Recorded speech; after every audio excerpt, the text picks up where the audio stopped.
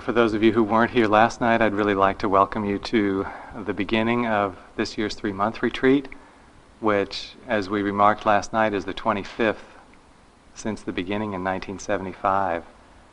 It seems quite historic to me. And I can't help but notice tonight that this half of the hall is a little more densely populated than this half of the hall. And I don't know if you've noticed, but there are only 3 rows of zabatons for the men.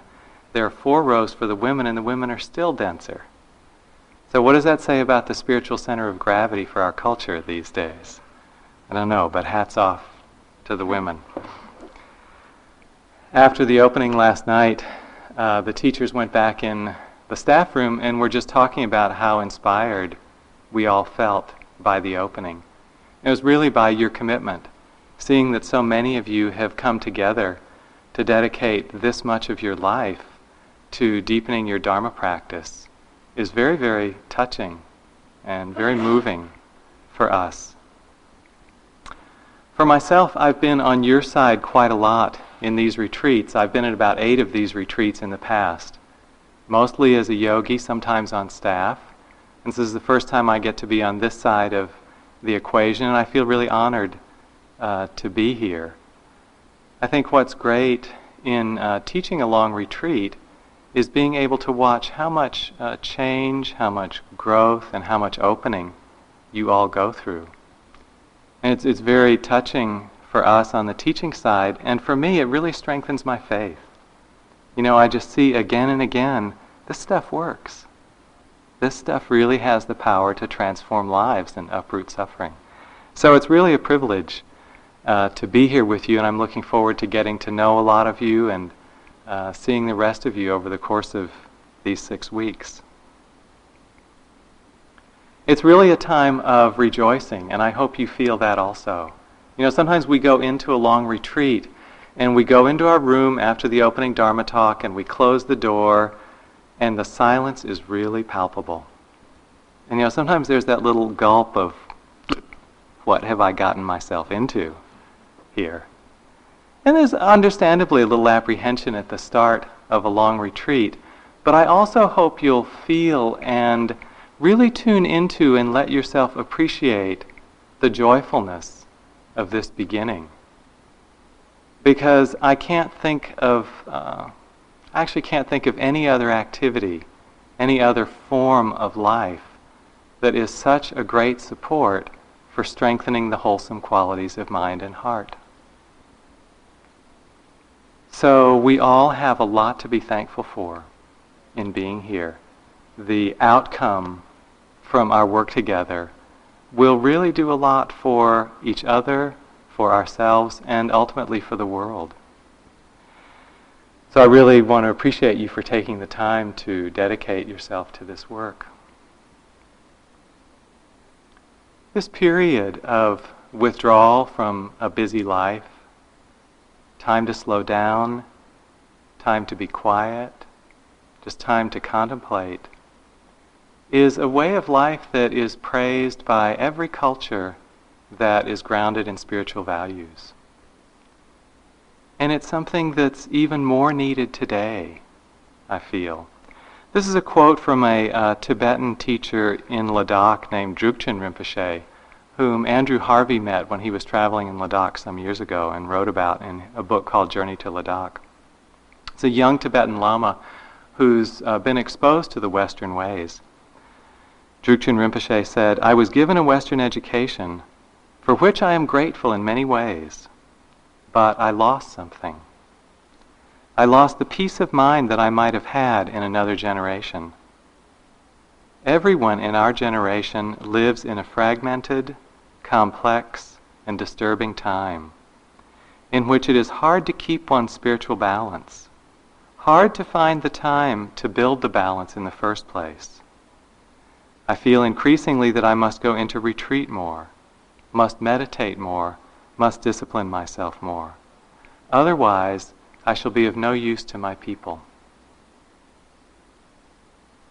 I really like this passage because not only does it remind us what we're doing here and the importance of it in bringing that balance into our own lives, But it also reminds us of what I hope is a motivation that we all share, that we're doing this work not just for ourselves alone, but we really have the understanding right from the beginning that the work we do will benefit those that we come in contact with, and that those circles will spread out in ways we may never understand. So we say that we do our practice in order to benefit all sentient beings everywhere. And we never know, of course, if our actual practice has or not. But this is our understanding. This is the way that we practice. So I'd like to talk tonight about one of the aspects of the retreat that is a great support for our practice and a great support for our awakening, and that is the aspect of renunciation. Obviously, one of the biggest differences between what we do here and what we do in our daily life outside is around this aspect of simplicity of lifestyle, of having put aside a lot of the occupations and, in many cases, distractions that we live with day by day. The archetype, of course, for this kind of practice was the Buddha, who as a young man, just 29 years old, was visited by the heavenly messengers in the form of a sick person, an aging person, a corpse, and then a renunciate. And after being visited by those, saw the vulnerability that we're all exposed to of illness, aging, and death, and the possibility of a way out. The Bodhisattva understood that within this bodily form, we're all subject to suffering. And from that understanding, dedicated his life to finding the way out. So he left home at 29. And I'm sure you know the story, so I'll just read this short passage from the middle-length discourses. While still young, a black-haired young man endowed with the blessings of youth, in the prime of life, I shaved off my hair and beard, though my mother and father wished otherwise, and grieved with tearful faces. I put on the yellow robe and went forth from the home life into homelessness. This is really the same journey that each of you has made in coming here, in leaving behind family, in leaving behind friends, perhaps in leaving behind children or parents. You have all made that step of renunciation, of leaving the home life. And for the time that you're here, whether it's 6 months, 6 weeks, or 3 months, you're really in a homeless kind of lifestyle. It's sort of a floating monastery that we create for the time that you're here. And in this homeless life, you've had to give up, you've had to renounce a lot of comfort. The Buddha gave up all his comforts, as you probably know.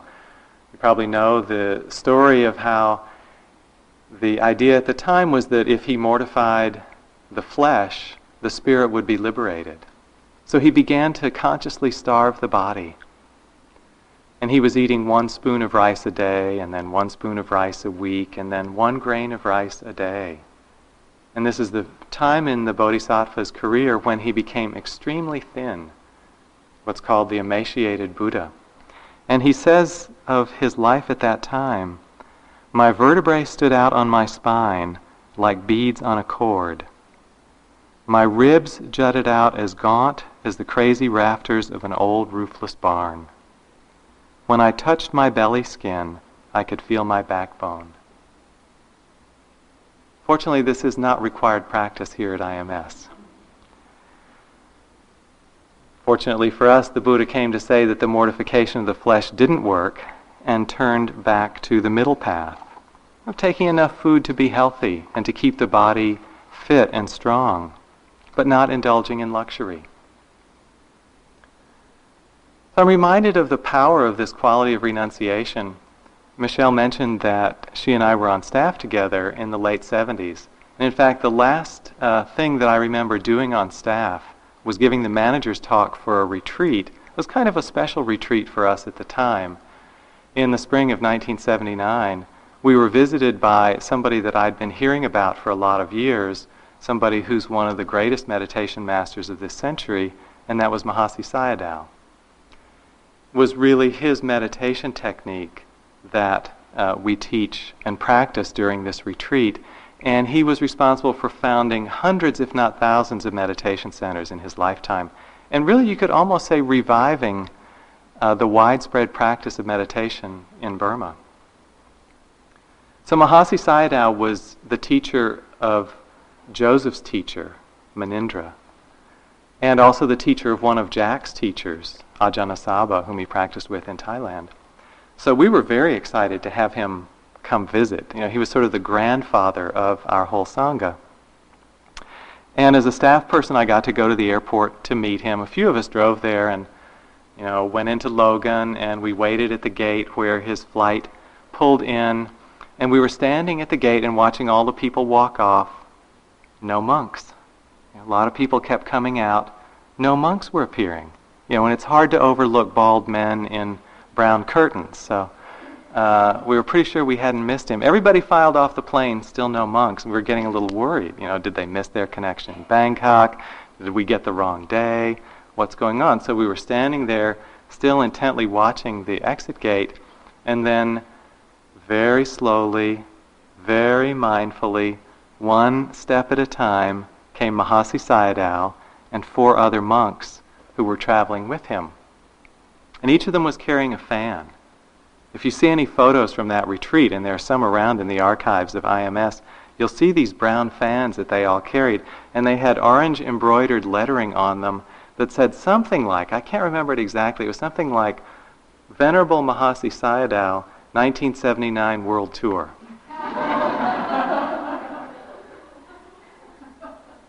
So, you know, so the rock star lineage of the tour was in effect. And it was really a very powerful assembly. Mahasi Sayadaw himself, of course, was very renowned, and he brought with him 2 monks who have continued to teach Westerners, who I know some of you have practiced with, one of whom was Sayadaw U Janaka, who still teaches Westerners in Burma. Another was Sayadaw U Silananda, who lives and teaches in the Bay Area now, and 2 other monks as well. And at the time, I was still fairly young in my practice. I'd been practicing for a couple of years at that point. And looking back, I feel I didn't appreciate their teachings as much as I would today. There was a simplicity and an unadorned quality to their teachings that at the time I wasn't quite mature enough to receive. I enjoyed being with them, and certain qualities of their being I really was struck by a lot. But the teachings at the time I found a little bit dry. I wish now I'd had a chance to go back and listen again, because basically what these men were about was repeating the words of the Buddha. But not just in a blind way. They were repeating the words of the Buddha as they had proved them and experienced them through their own lives and practice. And individually they had a great deal of power. There was kind of a purity and a nobility and a great power in the presence of every one of these monks. And I could tell right away, you know, I was just a staff person here, they didn't need anything from me. Joseph and Sharon and Jack and Jacqueline were the teachers. They didn't need anything from them either. You know, they had their air tickets home. And they were so self-reliant in a way that I felt was a great testament to their renunciation. They were complete within themselves. And because of that, they had an unshakability. They weren't looking to be liked. They weren't looking to impress us. They were just there. Renunciation is actually one of the 10 paramis. The paramis are these qualities of heart and mind that, when developed fully, bring the mind to liberation. Renunciation in the Theravadan list is actually the 3rd of these qualities. Some synonyms for renunciation which give you a sense of its power are relinquishment and letting go, both of which point to the undoing of grasping. If grasping is symbolized by a closed fist, renunciation is symbolized by the open hand, much like generosity. And as you probably know, grasping and the undoing of grasping is the heart of the Buddha's teaching. Renunciation goes right to that heart. This is from the Dhammapada. If by renouncing a lesser happiness one attains to a happiness which is greater, then the wise pursue that happiness which is greater. In the list of the paramis, it said that the proximate cause of renunciation, what really triggers it, is a sense of spiritual urgency. And I imagine that most of you can relate with that. Having committed this much of your time to Dharma practice, I have a feeling that there's a little fire going on in all of you, that is that fire of ardor and urgency. I want to just tell a few stories about renunciation in the Buddhist tradition. One of the great Tibetan masters of the century is a teacher named Dingo Khyentse Rinpoche. This is his photograph. I realize some of you may not be able to see it very well in the back. But he was one of the leaders of the Rimé school, a school that tried to unify the different Tibetan sects. He was very accomplished in the Nyingma and the Kagyu methods of meditation, and very loving and compassionate man. Khyentse Rinpoche spent about 22 years in retreat in his life, over the course of his life. And I just thought I would read to you one passage from a letter that he wrote to his parents when he was first embarking on the renunciate life. This was written when he was 13 years old. My dearest parents, you gave me birth with all the freedoms and advantages of human life, and you have cared for me with love from my infancy till now. Since you introduced me to an authentic teacher, it is thanks to your kindness that I have encountered the path of liberation.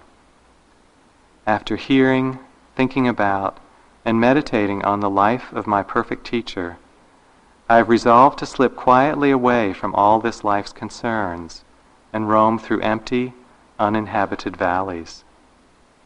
Father and mother, stay in your handsome, lofty house. I, your young son, long instead for empty caves. Thank you for the fine, soft clothes you gave me, yet I don't need them. I would rather dress in plain white felt. I leave my valuable belongings behind. A begging bowl, a staff, and Dharma robes are all I need.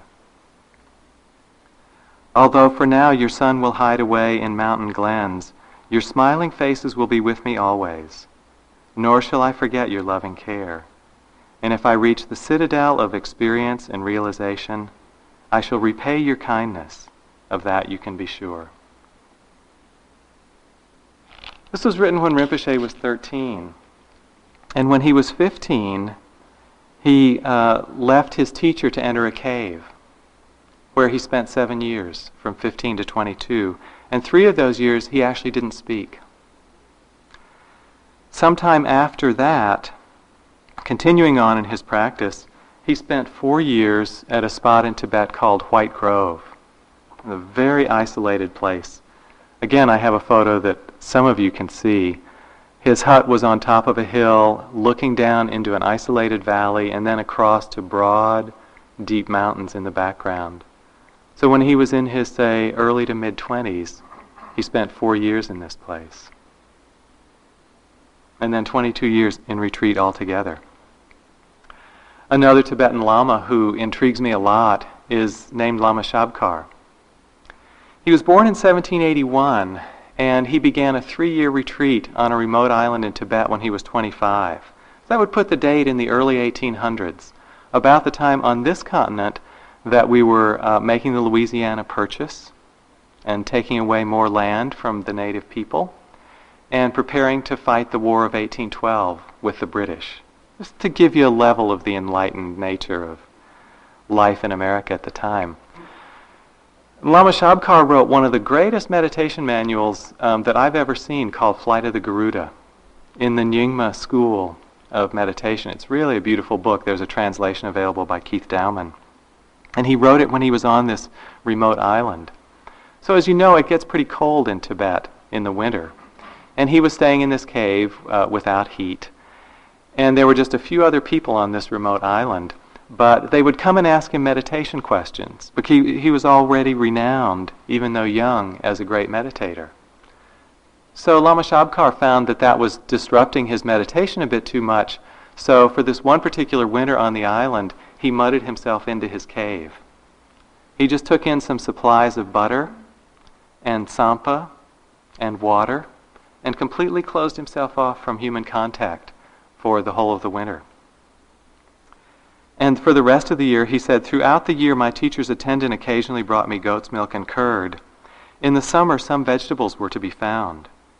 By the end of autumn, however, my supplies were exhausted, and for 2 months I was reduced to eating only a thin soup of tsampa, roasted barley, a staple in the Tibetan diet. Again, this is not an austerity that we will inflict on you during this retreat. You will have really great food, as you know. But this is the kind of dedication and courage that practitioners have had over the years. This was another statement of his commitment.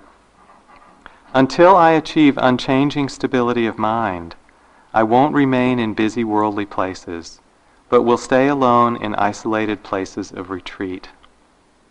Teacher, please accept this offering made to please you. The length of my practice shall equal the length of my life.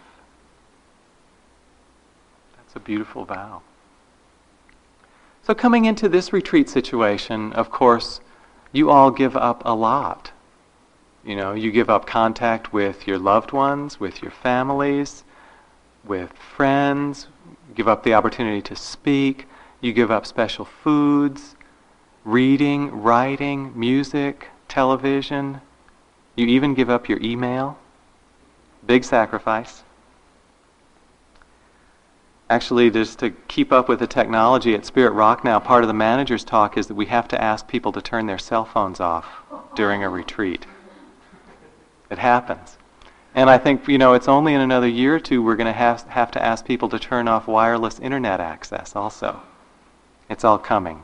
So it's getting more and more complicated. So it's not that there's anything wrong with all these things that we enjoy in our daily lives, that bring us a lot of pleasure. The problem is that for most of us, we lean on them. We're used to depending on them. And when they're taken away, we feel unhappy. We feel lonely or we feel deprived.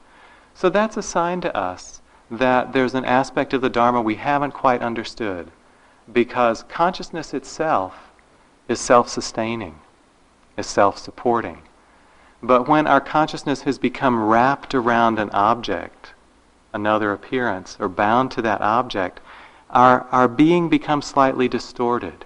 We become off-center.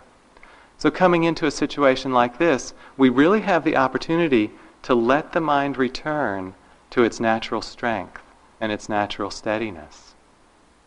Actually, because consciousness is self-supporting and self-sustaining, we don't need those other things.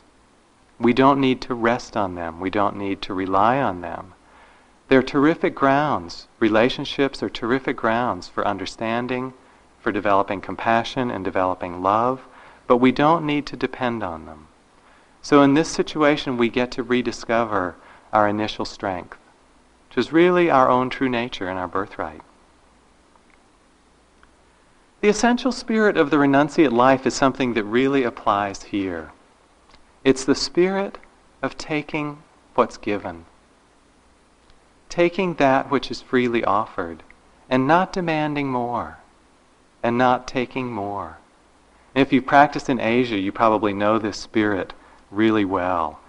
When I was a monk in Thailand, our whole training was we took what was placed in our bowl.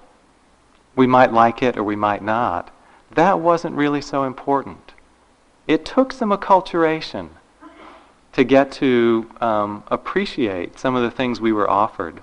Goose eggs, for instance, that have been pickled. If you haven't had them, it's kind of a wake-up call to the taste buds. Most of the places I practiced were forest monasteries, and we tend to eat one meal a day there. It was usually served at 8 in the morning, and then there wasn't anything until the next morning at 8 o'clock.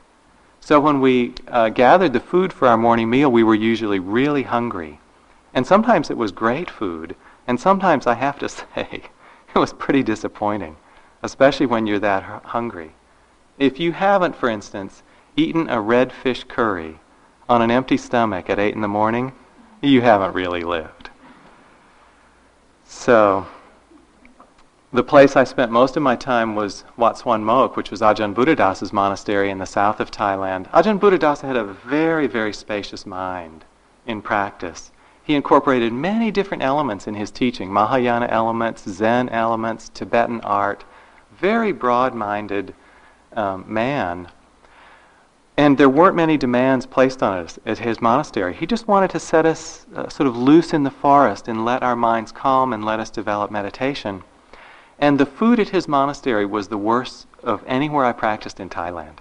It was absolutely the worst food. And I actually think he intended it that way, so that people wouldn't just sort of come and hang out because it was just a comfortable place to be.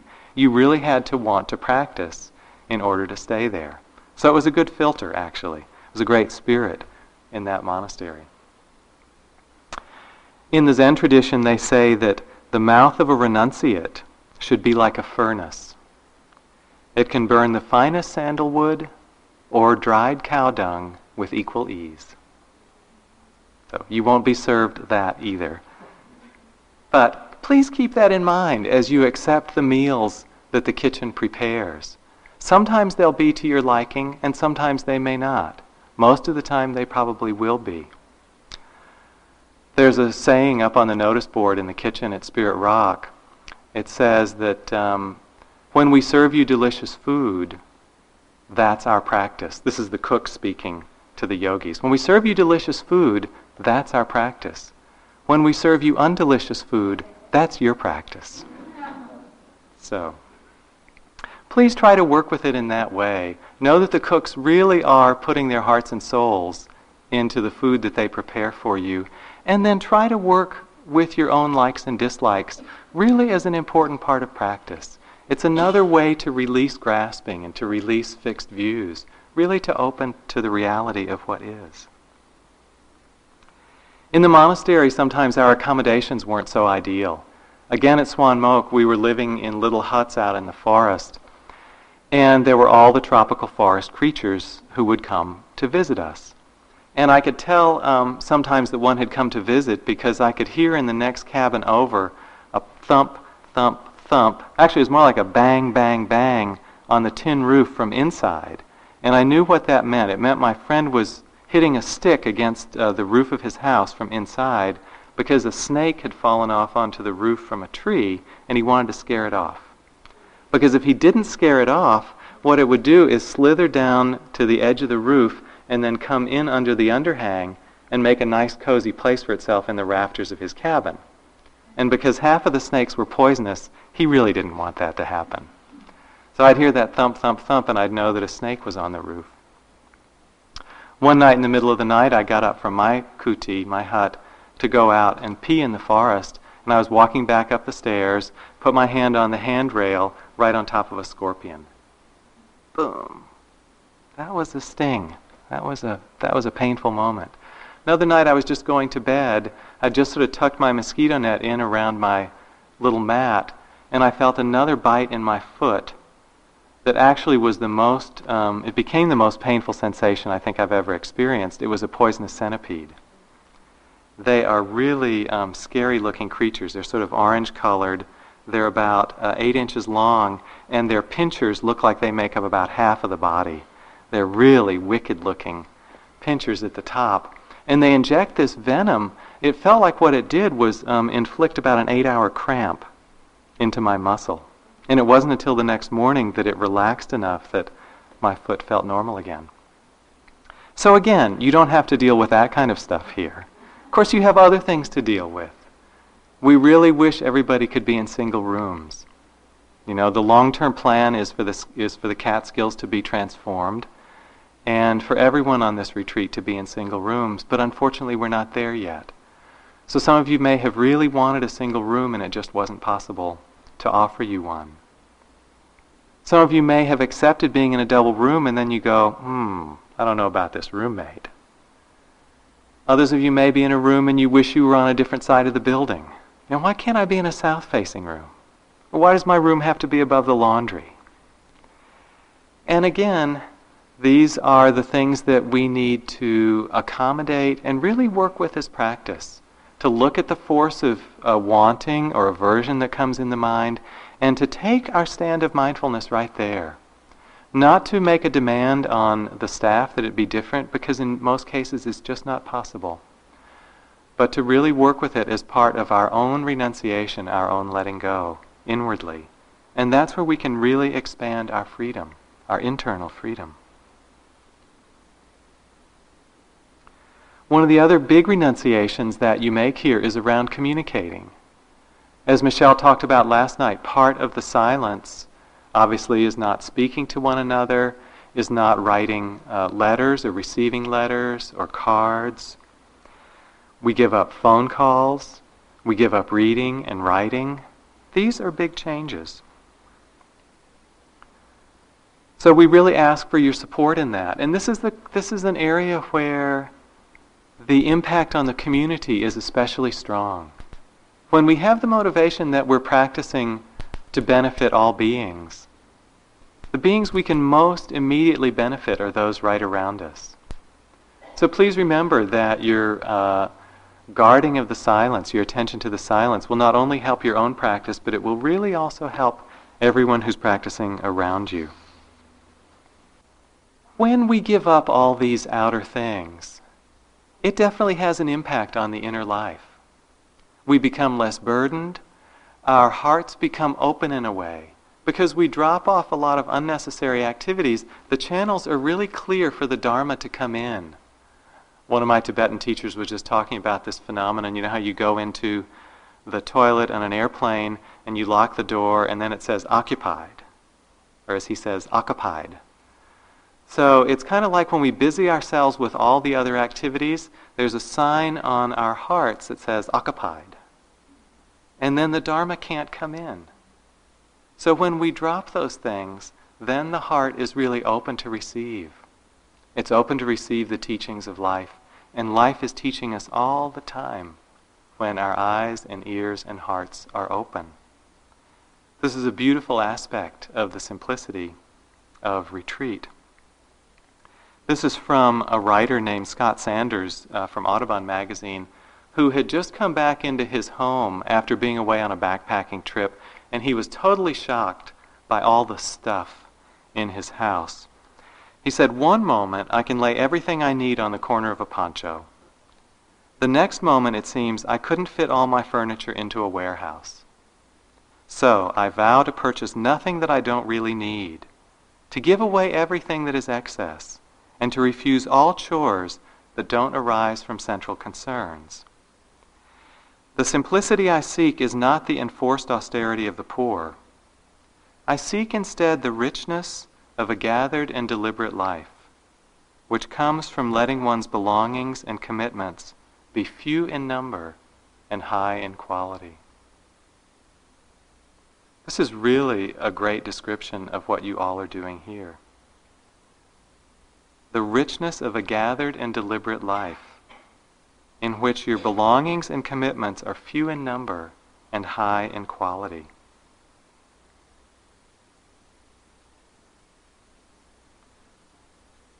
When the outer activities drop away, sometimes what we see isn't always so easy to see. Michelle likes to use the expression of being here through the autumn. As we watch the leaves fall off the trees, what gets exposed are the bare branches. You might say the framework of the trees, the more fundamental framework. In a similar way, when we drop our outer concerns, what gets exposed for us as meditators are the inner structures of the mind.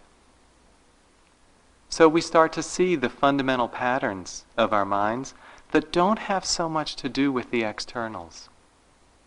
These forces of liking and not liking, of wanting and fearing, of preferring one thing and not another, the whole complex of grasping gets laid out clearly before us.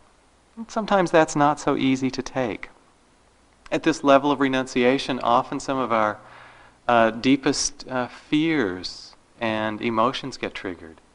I notice myself often in the first few days of retreat, I often go through what feels like kind of a grief for the letting go of the things I've left behind. My wife or my activities, my commitments, my friends, and so on. And it can bring up insecurity or loneliness or feelings that were not so worthwhile. So all of these are part of seeing that inner structure, seeing that the bareness of our hearts and minds just as they are. And this is a place of great learning. I don't know if you know this Western Tibetan nun named Ani Tenzin Palmo. She was one of the first Westerners to take robes, and she ordained with a teacher in India in 1964 with a Tibetan teacher named Kamtrul Rinpoche. She was 21 years old at the time. She was born in London. And she had to spend quite a few years getting her teacher to give her permission to do solitary practice, but when she gained it, she went off and spent 12 years practicing in a cave, way up in the Himalayas, about 12,000 feet up. Really cold, really isolated location. And she did a number of extended retreats there. One retreat she did, this is toward the end of her time, she did a 3-year retreat without speaking to anyone. Her supporters would bring her up food, but she wouldn't talk to them. So talk about integration struggles. She was nearing the end of her retreat, but not yet ready to come out, and she heard a knock on the door. This is very strange. Nobody's supposed to be talking to me. But she goes over and she opens the door, and there's an Indian policeman standing there who's very enraged at her. He says, "Oh, I'm very sorry, miss, but your visa is not in order. You have to leave the country tomorrow." At the end of 3 years without speaking to anybody. How would you like that for an integration week? Wow. But she said, "Please give me a day. I want to come down. I want to talk to you." She went down and talked. He actually became sympathetic because he also had a love of the spiritual life. And he let her stay and complete her retreat, but then she had to leave. So now she's come back into the West and is living near Assisi in Italy. She came to Spirit Rock for a visit and a public talk, and I met her and had a chance to chat with her a little bit. She's very grounded, down to earth, very clear. I had a very, very good feeling for her. And I also told her while I was talking to her how much I appreciated her commitment to long practice, because 12 years in a cave was something that was beyond me at the present time. And she was just very matter-of-fact about it. She said, "You know, it really wasn't such a big deal. It was just what I wanted to do." And I bet that a lot of you, if you went and told your friends and your family exactly what you're doing on this retreat, they'd go, "Wow, how can you do 6 weeks or 3 months without talking to somebody else? How can you possibly do that?" And yet for yourself, you may know, you may feel, this is just what I want to do. But it's also a big deal that you're doing it. It's a big deal. The journalist who was writing a book about her, there's a great bio of her now called Cave in the Snow. This journalist said, "Aren't you escaping when you go on retreat?" Fat chance, huh? Don't we wish? And Tenzin Palmo replied, "Not at all. To my mind, worldly life is an escape. When you have a problem, you can turn on the television, phone a friend, go out for a coffee. In a cave, however, you have no one to turn to but yourself. When problems arise, you have no choice but to go through with them and come out the other side. In a cave, you face your own nature in the raw, and you have to find a way of dealing with it." This is really our situation too. And in a situation like this, as many of you know, the inner life becomes extraordinarily vivid. Cutting off the outer entanglements really wakes up the inner. Just like when you're in a concert and you're listening to the symphony with your eyes open, and all of a sudden you just close your eyes and go more within, how much more alive the music becomes. It's the same way in our setting. As we drop off our connection to the outer, the inner life becomes extraordinarily alive and awake in all its beauty and in all its glory and in all its difficulty too. This is part and parcel of the package. Sometimes our emotional reactions become quite strong on retreat. This phenomenon that I'm sure you all know called yogi mind. Many great examples of yogi mind over the years. I think my favorite is the one where a manager at a Yucca Valley retreat in California got a note asking if he could please contact the airline so that they could change the flight patterns so the planes didn't have to fly over the retreat area. And this was a serious request. Sometimes there's a little bit of perspective lost in the middle of yogi mind. Sometimes where this lack of perspective really comes in is around our relationships with one another. In the middle of retreat, I'm sure you know, we can get on each other's nerves a little bit. Things that we do will annoy or frustrate one another.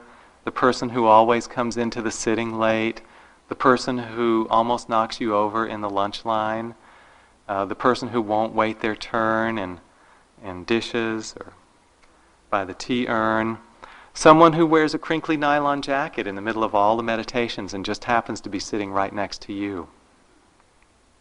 In one retreat, quite a long retreat, I was sitting next to someone who breathed really loudly. And I had to make a choice really early on in the retreat. Was I going to follow my breath or was I going to follow his? I had an two easy objects to go to.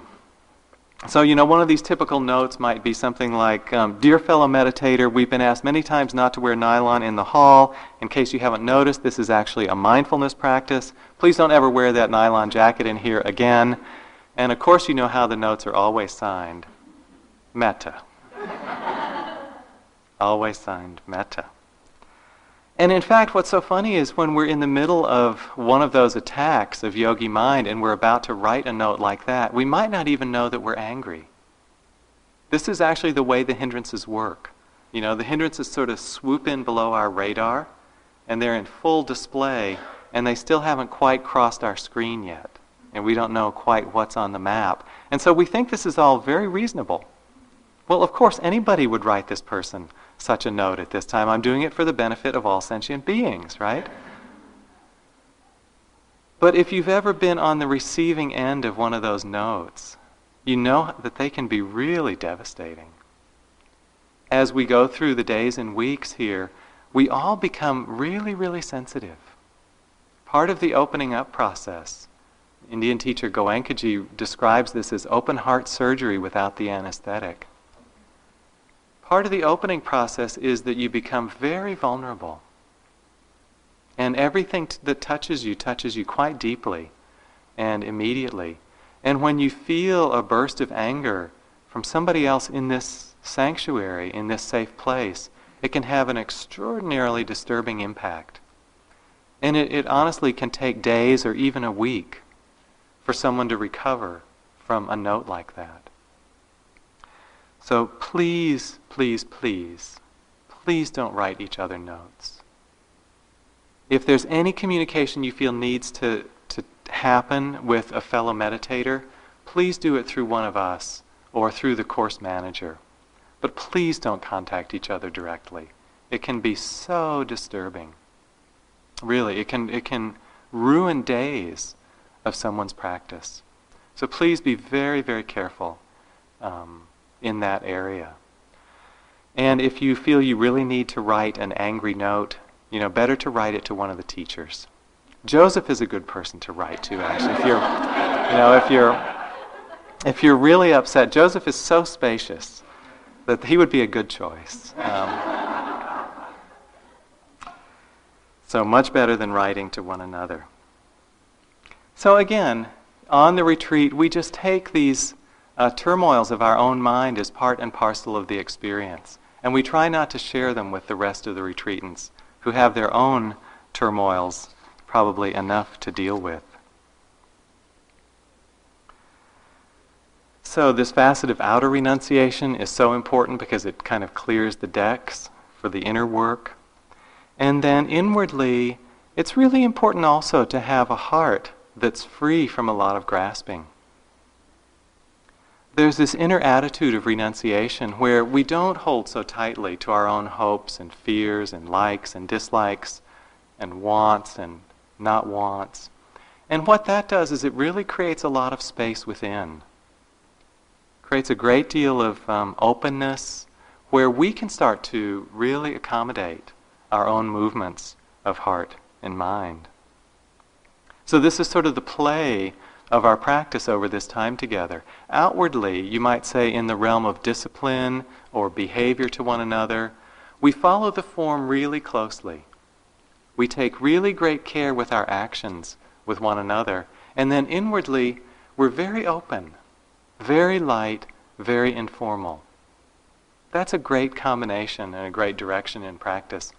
I just came from a retreat at Spirit Rock that I was sitting that was led by a Tibetan teacher named Tsoknyi Rinpoche and a Buddhist monk, a Theravadan Buddhist monk named Ajahn Amaro, who's taught here on a number of occasions, and I'm sure many of you know. It was the first time that I've ever seen a Theravadan monk and a Tibetan teacher teaching a retreat together, and it was really a beautiful thing to see.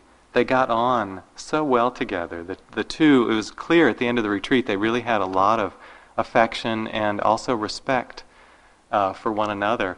And Tsoknyi Rinpoche, the Tibetan teacher, said something very sweet at the end of Ajahn Amaro. He said, you know, this bhikkhu, I never met anybody like him before. He has very strict Vinaya. In his discipline, he's impeccable. But inwardly, his heart's very open. He said, I never met like that before. Usually the ones with strict Vinaya are very tight inside. This one, very good discipline and very open within. This is really a great model for our own practice. To keep finding that joy and ease in ourselves as we stay really careful about our interactions with one another. It's the best way to practice. This again is from Drukchen Rinpoche. We must be still within ourselves, still and calm, and yet we must also, at the same time, be moving forward, towards each other and towards the world. What is not useful for this endless transformation must be abandoned. Anything that prevents a finer flowering of our spirit must be left behind. The clearest and wisest person becomes awake, becomes the world. She enters without fear and without hope into the full presence of reality. The Buddha himself said that discipline is just the first step of a sequence that leads to freedom. The way the sequence begins, he said, is that discipline is for the sake of restraint, and restraint is for the sake of freedom from remorse. Freedom from remorse is for the sake of gladness of mind. So remember that that's really the spirit behind renunciation, behind restraint.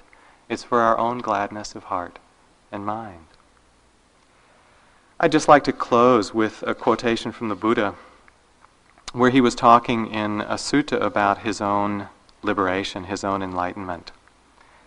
And we remember the spur to his practice was the encounter with the 4 heavenly messengers in the beginning. This then is the summation of his practice, also in relation to the heavenly messengers. Then, friends, being myself subject to birth, having understood the danger in what is subject to birth, I attained the unborn, supreme security from bondage, nibbana. Being subject to aging, having understood the danger in what is subject to aging, I attained the unaging, supreme security from bondage, nibbana. Being subject to sickness, I attained the unailing security of bondage, nibbana. Being subject to death, I attained the deathless security from bondage, nibbana. And being subject to sorrow, having understood the danger in what is subject to sorrow, I attained the sorrowless supreme security from bondage, nibbana. The knowledge and vision arose in me. My deliverance is unshakable. There is no more renewal of becoming. Let's just sit together for a minute.